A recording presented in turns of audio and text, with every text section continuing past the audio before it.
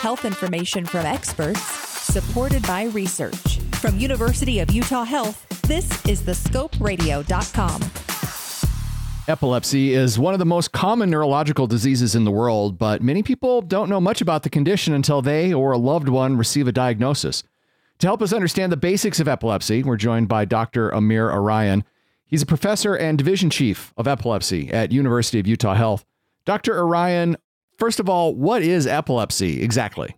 So epilepsy is a neurological condition. It's a brain disorder, like other chronic brain illnesses, second only to a stroke. This is a condition where you have recurrent seizures. Seizures are like symptoms or symptoms of underlying condition. Seizures are caused by different things.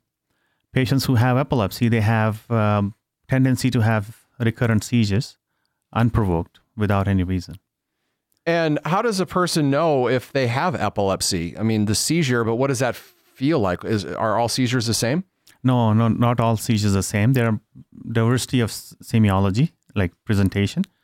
A majority of the times, the seizures are presented as like staring off, zoning out, altered awareness, fuzzy thinking. And then like about 30% of the time, you have the jerking and shaking seizures as well. And that's kind of what people tend to think about when somebody has epilepsy is that shaking seizure, but that's kind of one of the lesser common ones. Exactly. Yeah. I think people are aware more of generalized tonic-clonic seizure, the shaking seizures more often, and they don't know that patients can present with just staring off or absent-mindedness as a seizure. And if I'm having one of those types of seizures, do I know that that's what's going on? Am I aware that something is up other than I'm just zoning out? Sometimes they don't know. Sometimes they do. Sometimes they feel an aura or a feeling immediately before the seizure, or sometimes they realize that the time has lapsed. So that way they can realize that something has happened. So how would a person know to go and get it diagnosed? If certainly you have any episode like this where you have fuzzy thinking or absent-mindedness and you notice there's a time lapse, I think you should at least talk to your physician. So there is a time lapse. There is. You would look at the clock and then suddenly look at it again and like minutes would have gone by. Yeah. Yeah. Okay. Seconds to minutes. And what are some of the common causes of epilepsy? What's causing this condition? It's a symptom of something that's going on inside of my brain. Exactly. So 60% of the time it's a genetic cause. It runs in families. 40% is acquired. And acquisition could be because of the head injury, could be from a tumor, from a stroke, infection in the brain. What type of infections can cause epilepsy? Most common is like meningitis or encephalitis, where you have inflammation of the brain or the coverings of it. And if somebody has epilepsy, how do you diagnose it for sure? So diagnosis is primarily clinical.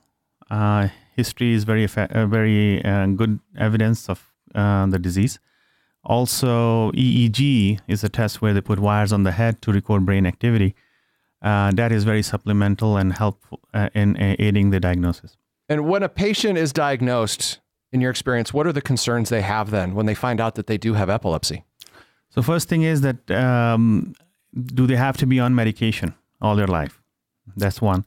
Other thing is, can they drive or not? Can they have an employment? So these are the main questions typically. Those are big questions. Yep. And do they have any sort of consistent answer, or is it really vary case to case? So it varies case to case, but majority of the patients, like about 65% of patients, are controlled with seizure medication. They have to be on medicine. They can become seizure-free. As far as driving is concerned, different states have different laws. Majority of the states here have about 3 months restriction of driving. If you're seizure-free for 3 months, then you can restart driving. And as far as the medication, how long they have to take, it depends. If they become seizure-free, we typically tend to keep them on the medication for about 2 to 5 years and then slowly taper it off. So there is a possibility if one is diagnosed with epilepsy, is on the medication, that eventually you could be medication-free and seizure-free. Exactly. Oh, exactly. Did not know that. Yeah. Is that a common misunderstanding or? Common misunderstanding, yeah. Yeah, I thought the best that one could do was manage it. I didn't know that there was necessarily a way to cure it. So there is some cure. And the epilepsy cure is considered if you have been seizure-free for 10 years and the last 5 years have been without the medication. And is medication the main treatment option, or are there other treatment options that you can explore?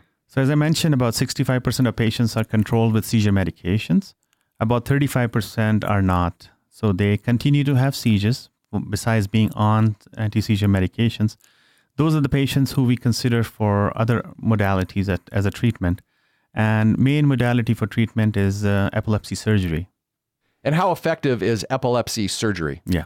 So if a person is a good surgical candidate, so for that we evaluate by certain tests to make sure that the person has one single focus where the seizure is coming from in the brain, and it doesn't have any eloquence, meaning that area doesn't have motor function, memory function, or language function, then the surgeon can go in and remove that area without any untoward effects, and the seizure freedom rate is about 70 to 75%.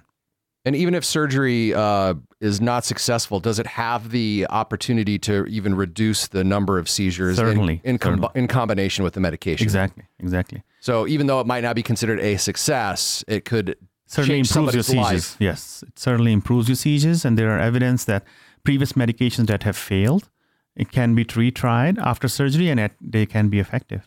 So after a person develops epilepsy and they have a treatment plan, what does their life look like after that? I would say life is quite normal. People live normal, healthy life with epilepsy if they take their medications. Initially, even after the seizure, they may have restriction for 3 to 6 months of not driving. Sometimes because there's still stigma associated with epilepsy in the society, and patients get fired from their jobs, even though they should not be. So that can be affected. People apply for disability in such a situation. Otherwise, they can live a normal life, Are there any resources or support groups that you can recommend for people that are living with epilepsy? Yeah, the big support group everywhere is the Epilepsy Foundation, and Utah has its own chapter. They're a good support group. They help also in creating like a support group sessions, as well as they have other resources as well that they can help the patients. So Epilepsy Foundation is a good source. And untreated, can epilepsy potentially be dangerous? Certainly. Epilepsy is a serious condition. So people lose their lives because of that. Because of the accidents that can happen if they're not following the driving restrictions. And there is an entity called sudden death in epilepsy, where people die in their sleep if they are not taking their seizure medication. So take epilepsy seriously. Please take your medications. If somebody believes they have epilepsy, what should they do next? So please talk to your physician if you are having any episodes, especially where you have absent-mindedness or obvious seizures, jerking seizures. Talk to your doctor and see what other options are available. If the seizures are not controlled after trying 2 seizure medications, please come to an epilepsy center. Have a question about a medical procedure? Want to learn more about a health condition? With over 2,000 interviews with our physicians and specialists, there's a pretty good chance you'll find what you want to know. Check it out at thescoperadio.com.